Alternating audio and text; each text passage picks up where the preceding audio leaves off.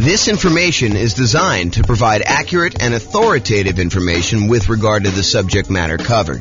It is offered with the understanding that the presenters are not engaged in rendering legal, accounting, or other professional services. If legal advice or other expert advice is required, the services of a competent professional should be sought. Welcome to the Joliet Real Estate Investing and Real Estate Financial Planning Podcast. Learn all about investing in real estate in Joliet, Illinois, with a combination of real estate financial planning and modeling with numbers specific to Joliet, plus syndicated, more generalized recordings of live and pre-recorded real estate investing classes. Not all of them specific to Joliet. Be sure to stay tuned after the podcast for a message from our sponsors. Well, good morning and welcome, everyone.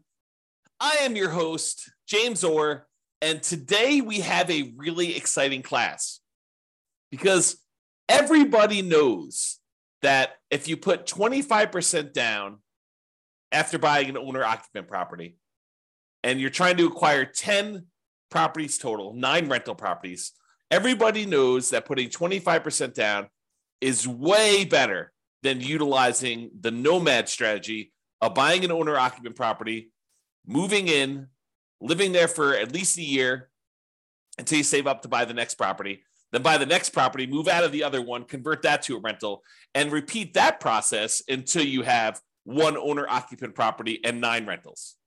Everybody knows that 25% down is better. Or is it?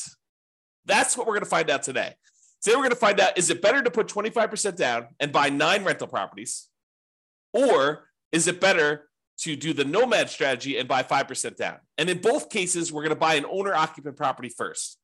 When we put 25% down, we're going to buy the owner-occupant property and we are going to live there forever. We're going to put 5% down. We're going to move into a property. We're going to live there forever. And then we're going to start saving up for 25% down and buying as many 25% down properties as we can, maximum of 9. Or we're going to do this Nomad strategy, save up 5%, move in there, live there. And then once we save up our next 5%, we're going to buy the next 5% down property and do this. You would think to yourself that, hey, I only need to save up 5% to buy the other ones. I'll acquire those rental properties quicker, and that will be better. But with the 25% down one, it may take you longer to save up your down payment, but when you buy the property, presumably the economics are a little bit better because you put more down, so your cash flow is going to be better. And if your cash flow is better, that's going to help you save for the next property. And when you're putting 5% down in some markets, you're going to have some negative cash flow. You're going to have some deferred down payment because you didn't put enough down in those markets to have positive cash flow. So by having negative cash flow, it's actually slowing down how quickly you can save for the next property. There's some really interesting market dynamics going on as to which one of these is going to be better. And that's what we're going to find out today. We modeled this in over 300 U.S. cities. I basically took the median price, what you could get for rent on that property, what the taxes, what the insurance would be, what the appreciation rate would be, what the rent appreciation rate would be, what somebody might be earning in that particular marketplace. And I said, let's go ahead and model this head-to-head strategy of, should I put 25% down or should I do this Nomad strategy? Of course, after you bought that owner-occupant property with the 25% down. And now we're going to be able to see in each market which one's better. And I will aggregate it all for you, but you're welcome to go drill down and look at your specific city to see if this would be better in your city or not. So to clarify, in both scenarios, we're buying that owner-occupant property first. We're putting 5% down, we're going to buy an owner-occupant property. Part of the Nomad strategy, that's normal. We're buying these 5% down owner-occupant properties repeatedly. We're buying those, moving in, living there for a year, and then converting to a rental. That's a little different than when you do the 25% down because we're saving up buying that owner-occupant property first. We're putting 5% down. Yes, we've got private mortgage insurance because when you don't put at least 20% down, the lender's like, hey, look, I want you to buy this third-party insurance policy in order to protect me in case you default. So yeah, we put 5% down, we've got PMI. And that is true whether you're doing the Nomad strategy or you're putting, the 5% down to buy the owner-occupant when you're eventually going to do the 25% down payments. When you do 25% down, you do not have PMI. When you're buying the property and you're putting a full 25% down, that's more than 20%. And so the lender's like, I don't need PMI for that. But anytime you buy with 5% down, you will have PMI. Okay, so in both scenarios, we're buying that owner-occupant property first. In the baseline Nomad strategy, we're saving up until you could buy a 5% down owner-occupant property, living there for at least a year, and until they've saved up to buy the next property. We're repeating this until they have 10 properties total, 9 rentals, and 1 to live in. In some cases, they don't get to the full 10. They end up either running out of time or they become financially independent before that, and then they may no longer qualify to buy ones. Now realize, this is a really big, important difference. So like if you started zoning out a little bit, thinking about your own situation, which I do all the time, but if you're zoning out thinking about your situation, this is important for you to understand. When you do the Nomad strategy, the last property you purchase is the most expensive property you purchase and the last one to be paid off, and it's the one you're living in.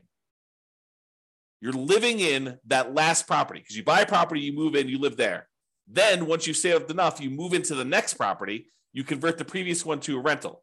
But you're moving in, you're always moving into that most expensive last property that you purchased.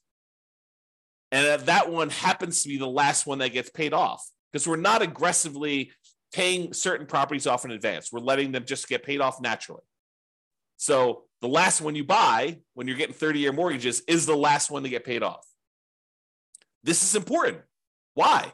Because when you're putting 25% down, when you're doing the 25% down strategy, the first property you buy is the one you live in forever. And that one gets paid off in almost all cases about 30 years from when you start. That's not true with doing the Nomad one. The one you live in doesn't get paid off until it's the last property you buy and then 30 years later. Why is this important? It's important because when we calculate if somebody is financially independent or not, if they have their owner-occupant property paid off, it means they don't need to cover that as an expense in order to be financially independent. It lowers the bar of what achieving financial independence is. If you needed $10,000 a month in order to be financially independent, and part of that included a $2,000 a month mortgage payment on a property you were living in, when you pay off the property that you were living in and you no longer have that mortgage payment, of course, you've got taxes and insurance and maintenance and all that other stuff, but the actual mortgage payment that you had to pay when you were living there, you no longer need to have that to cover in order to be financially independent. So instead of you needing $10,000 a month, if $2,000 a month of it was your mortgage payment, now once you paid off your mortgage, you really only need $8,000 a month to be financially independent. And our software in our modeling does take that into account. So this difference between which property you're living in and when you bought it and when it gets paid off might just come into play. It might just be really important here, which you will probably see. I'll give you a hint. Because with the baseline Nomad one, it's the last one you buy. When you do the 25% down one where you buy the owner-occupant 5% down one first, it's the first one you buy. And that does get paid off about 30 years after you start. Very close to 30 years as soon as you start. Okay? All right, so for baseline Nomad, they buy the next property when they've saved enough for down payment, plus closing costs, plus 6 months of reserves for their personal expenses, and 6 months of reserves for all the properties that they own, including the one they're about to buy. And they must also qualify for the loan based on a 45% debt-to-income ratio. Okay, so we are taking all that into account. So if you're buying properties and you're highly leveraged and they've got negative cash flow, that can slow you down if that's hurting your debt-to-income ratio. Whereas if you're buying 25% down properties and that is helping your debt-to-income ratio because it's got positive cash flow and it's pulling your debt-to-income ratio down, it's making it lower, which is better, then that helps you. So by buying the Nomad strategy, but Nomad properties in some markets where that has negative cash flow, it could limit when you buy your next property. Whereas when you put 25% down, that probably limits you less. In some cases, it actually helps you. It depends on the market and how good cash flow is in that market, how good the ratio, the economics of the property are, the ratio of the price to rent is, or the rent to price, depending on how you want to look at it, how you measure that. Okay? All right, so that's the Nomad one. For the 25% down one, they save up until they buy a 5% down owner-occupant property to live in, and they live in this property forever. That's the first property they buy.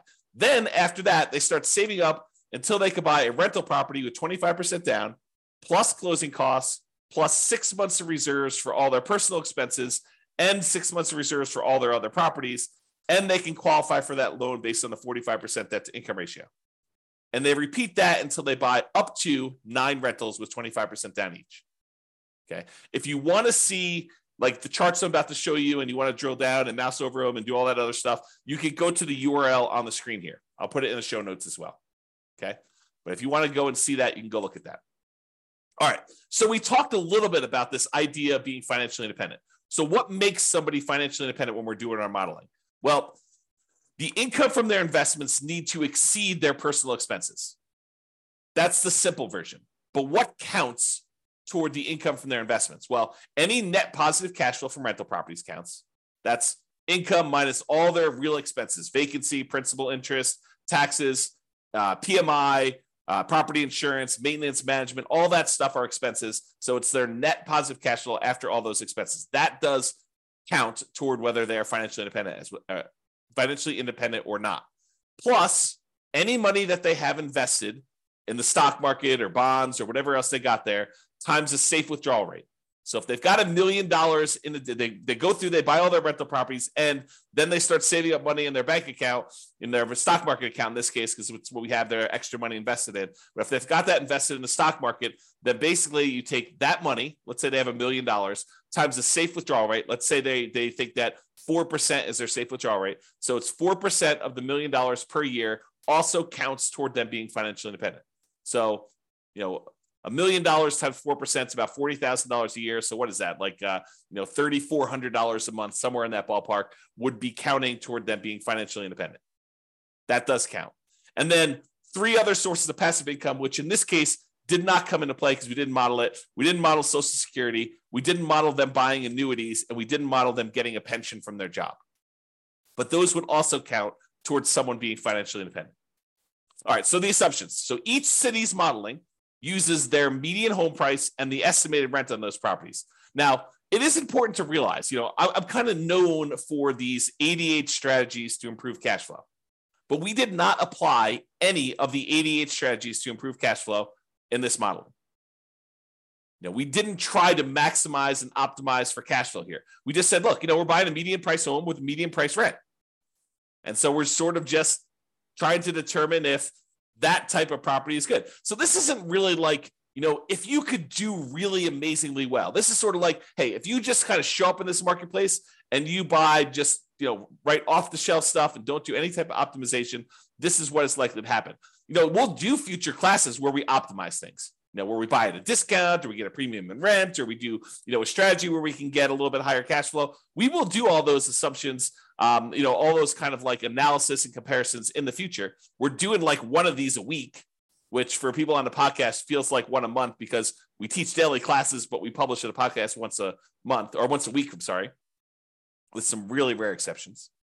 So we are doing these and we will get through all of them. If you want to see, a lot of them are done already. And you can go look on the website under the realestatefinancialplanner.com/model, MODEL. You could see a lot of comparisons that we've already done. And I've got like 100 that I plan on doing. So there's more coming. Okay. The job income does vary based on the city so that they can afford property in that marketplace. If I said everybody makes $5,000, the people in Los Angeles could not afford a property based on that. They'd never hit their debt to income ratio in order to hit a median price property. So someone in Los Angeles earns more money than someone in Mobile, Alabama, as an example. Okay. However, when you earn more money, your personal expenses are higher. And so you need to overcome a higher hurdle in order to be considered financially independent. So to those who more is given, more is expected in order for them to be financially independent. Even though they get a benefit, they're also handicapped in whether or not they are financially independent. So when you have a higher income, you need to exceed a higher level of return, a higher level of dollars coming in, I guess it's a return, in order to be financially independent. Okay. So we talked about that. So we start with just enough money for a down payment to buy a 5% down owner-occupant property with some closing costs. So about 7% of the price of properties in their marketplace, we assume everyone starts with. So everyone starts with a slightly different amount of money. but it's enough for them to buy a owner-occupant property in that marketplace for what I think is obvious reasons, right? If everyone started with 10K, then obviously the people in Los Angeles have been penalized, whereas the people in Mobile, Alabama probably have an advantage. So what we did is we standardized that by making it so that everybody has 7% of what the property value in their marketplace is when we start. They're buying those owner-occupant properties with 5% down, and with Nomad, they keep moving out of it into the next owner-occupant. Now, interest rates. So when they're buying their owner-occupant properties, whether it's the first one for the 25% down group or the Nomad people where they're buying them over and over again, we assume that the interest rate, the mortgage interest rate that they can get right now is 6.5% with 5% down. And that does have, in addition to that 6.5%, it does have private mortgage insurance, as we discussed. When they're buying their rental properties, their interest rate is 6.75. And in fact, I have a typo in here, so I'm going to correct that. So let's correct this now. When buying rentals, it is 6.75 or 25% down. All right, so continuing on. 7% per year of the stock market rate of return. That's what they're earning on money they have sitting in their bank account, waiting for investment somewhere else. And we did model this out for 100 years. And if you want to see any of my other assumptions, which there's a lot of assumptions here, go see realestatefinancialplanner.com/model, and you can see exactly what I used for this modeling. All right, so let's jump to it. So in terms of speed to financial independence, how quickly they achieve financial independence, which one is faster? Which one gets to financial independence faster? Doing the baseline Nomad strategy or putting this, buying this owner-occupant property and then buying 25% down? Well, in 230 of the 304 cities that we modeled this in, so 230, that's a little bit more than 70%. 70% would be about 210. So, 70 something percent. Maybe closer to 75%. So about 75% of the cities, it was faster. They achieved financial independence faster by putting 25% down to buy their rentals. What? 75% of the time, about 75% of the time, 230 cities, that it was faster for them to be financially independent by buying that owner-occupant property and then putting 25% down, taking all that extra time in order to save up to buy rental properties, that ends up being faster? Yep, it does. However, 66 cities, about 20% of the time, it's faster to do Nomad. That's crazy. How do you know which one to do? Got to look at your city. Got to do the modeling. Got to look at the math. And I did it all for you. So it's not like you need to do it. You just need to go look.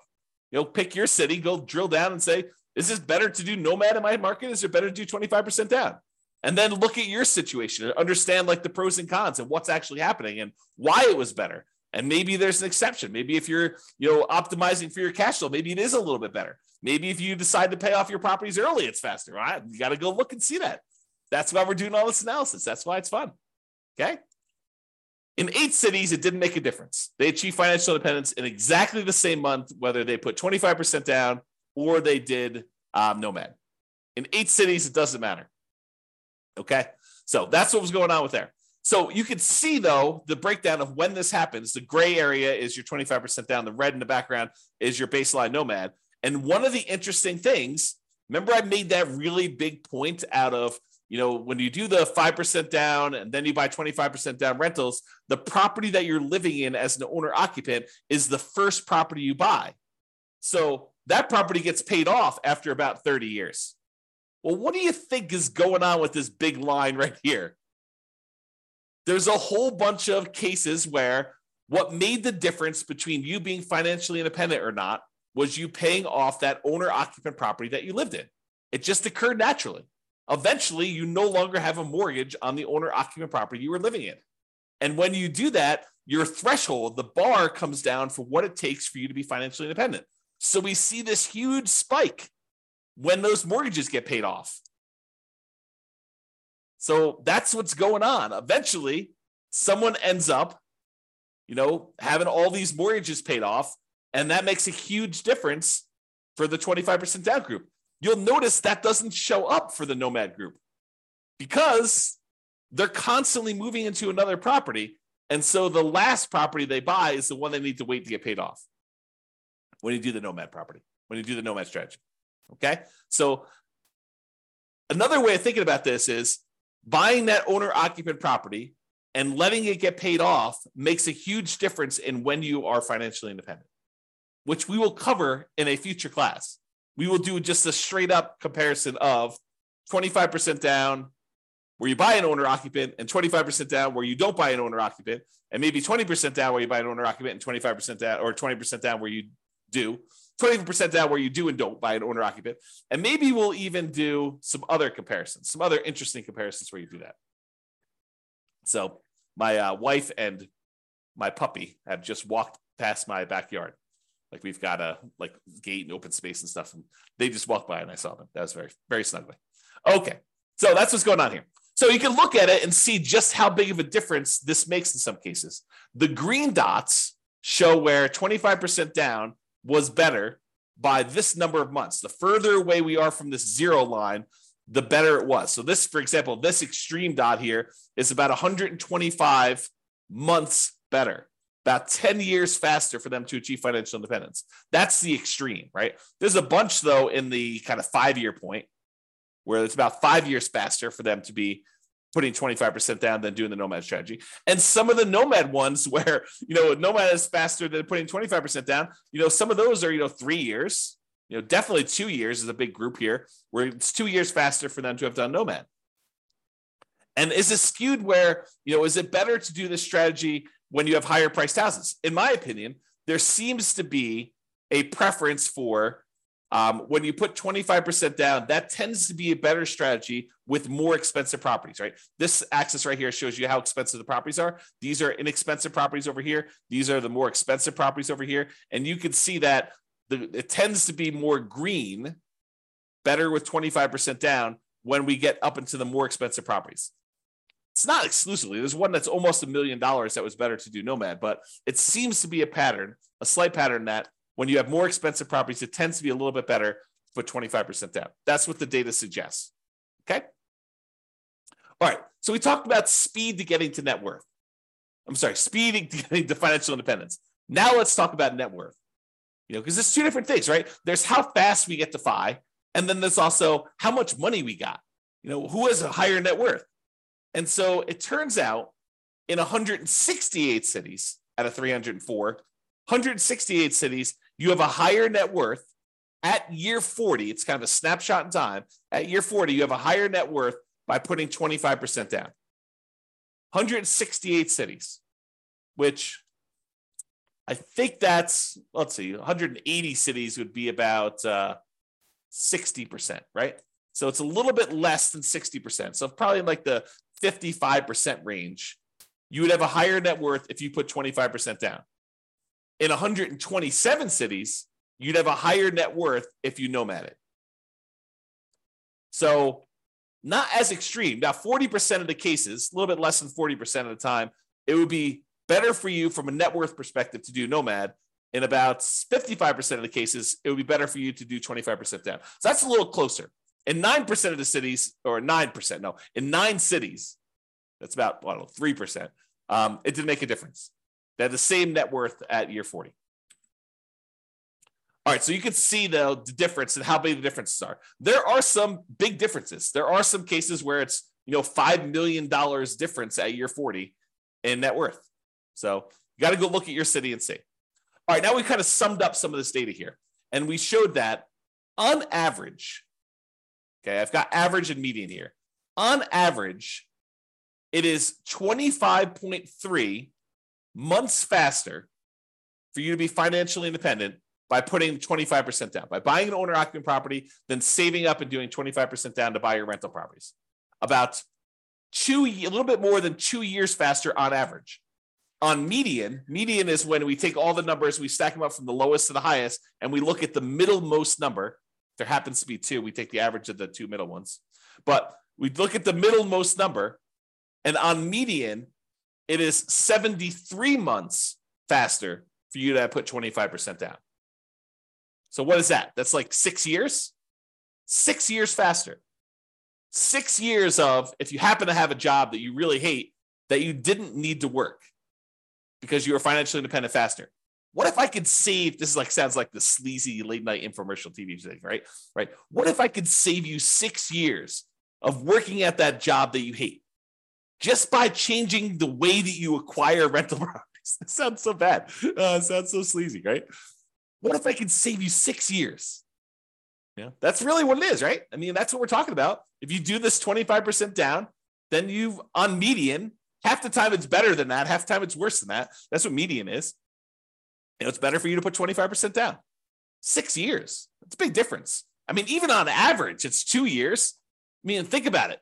2 years of not having to go into a job that you hate. Now, if you love the job, you can keep working. Do whatever you want to do, right? Now, difference in net worth. So on average, the difference is about $235,000. Not that big of a difference. On median, it's about $377,000. Okay. And on average, it's slightly better in terms of Nomad.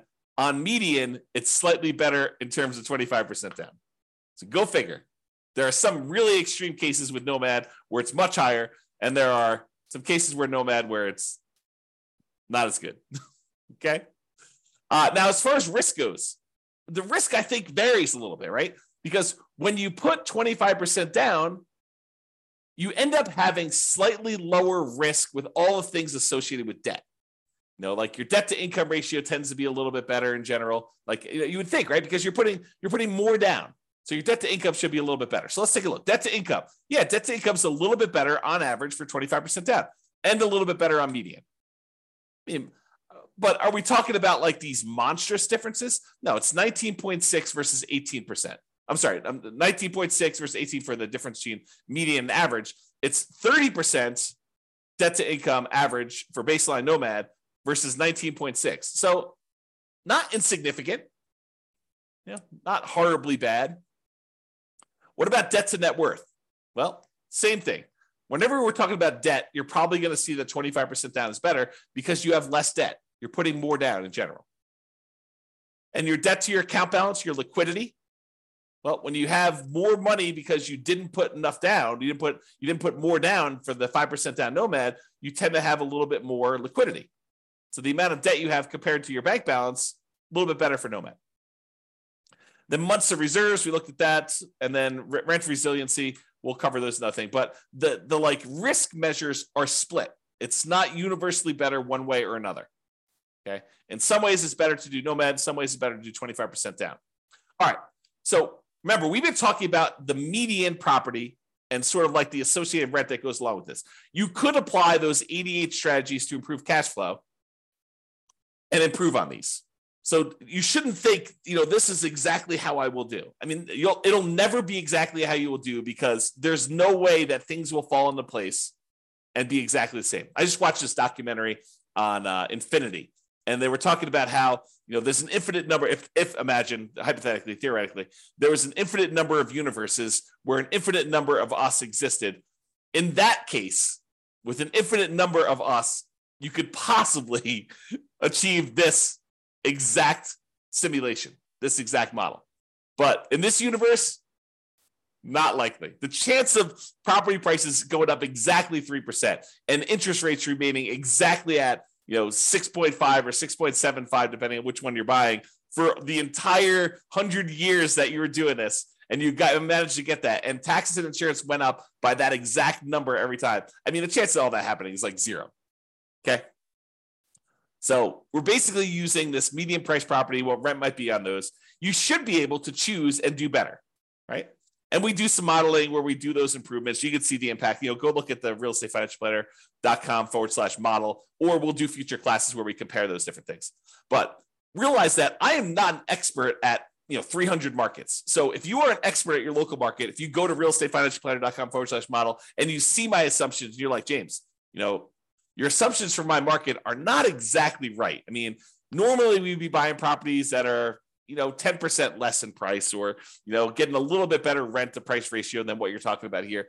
Yeah. Let me know, reach out via email. I will go update those. I'll rerun it and it will update all these charts. It won't update them in the video, but it will update them on the website so you could see the most up-to-date versions. And that may change things for some folks, right? Not every market, but in some markets it could change things. So reach out. And I'm not trying to show the best case, right? I'm not trying to show the property that only you could buy once every 7 years because it's so good that they only show up once every 7 years. I want to do what the average Joe real estate investor, and Joe could be male or female, shows up in a marketplace and does. What could they very likely achieve by just showing up there that any real estate investor in that market could expect to achieve? And I have a typo. So I will do that. Could expect to achieve. Okay. So in conclusion, in our current market conditions, current price, current interest rates, current rents, in about 300 plus US markets, using what I consider to be less than ideal median price rent properties, putting 25% down is a faster path to financial independence in about 230 of 304 cities, or about 76% of the cities. For net worth, 25% down still wins, but it's only in 168 cities of 304. The market does matter, though. You would not be able to improve.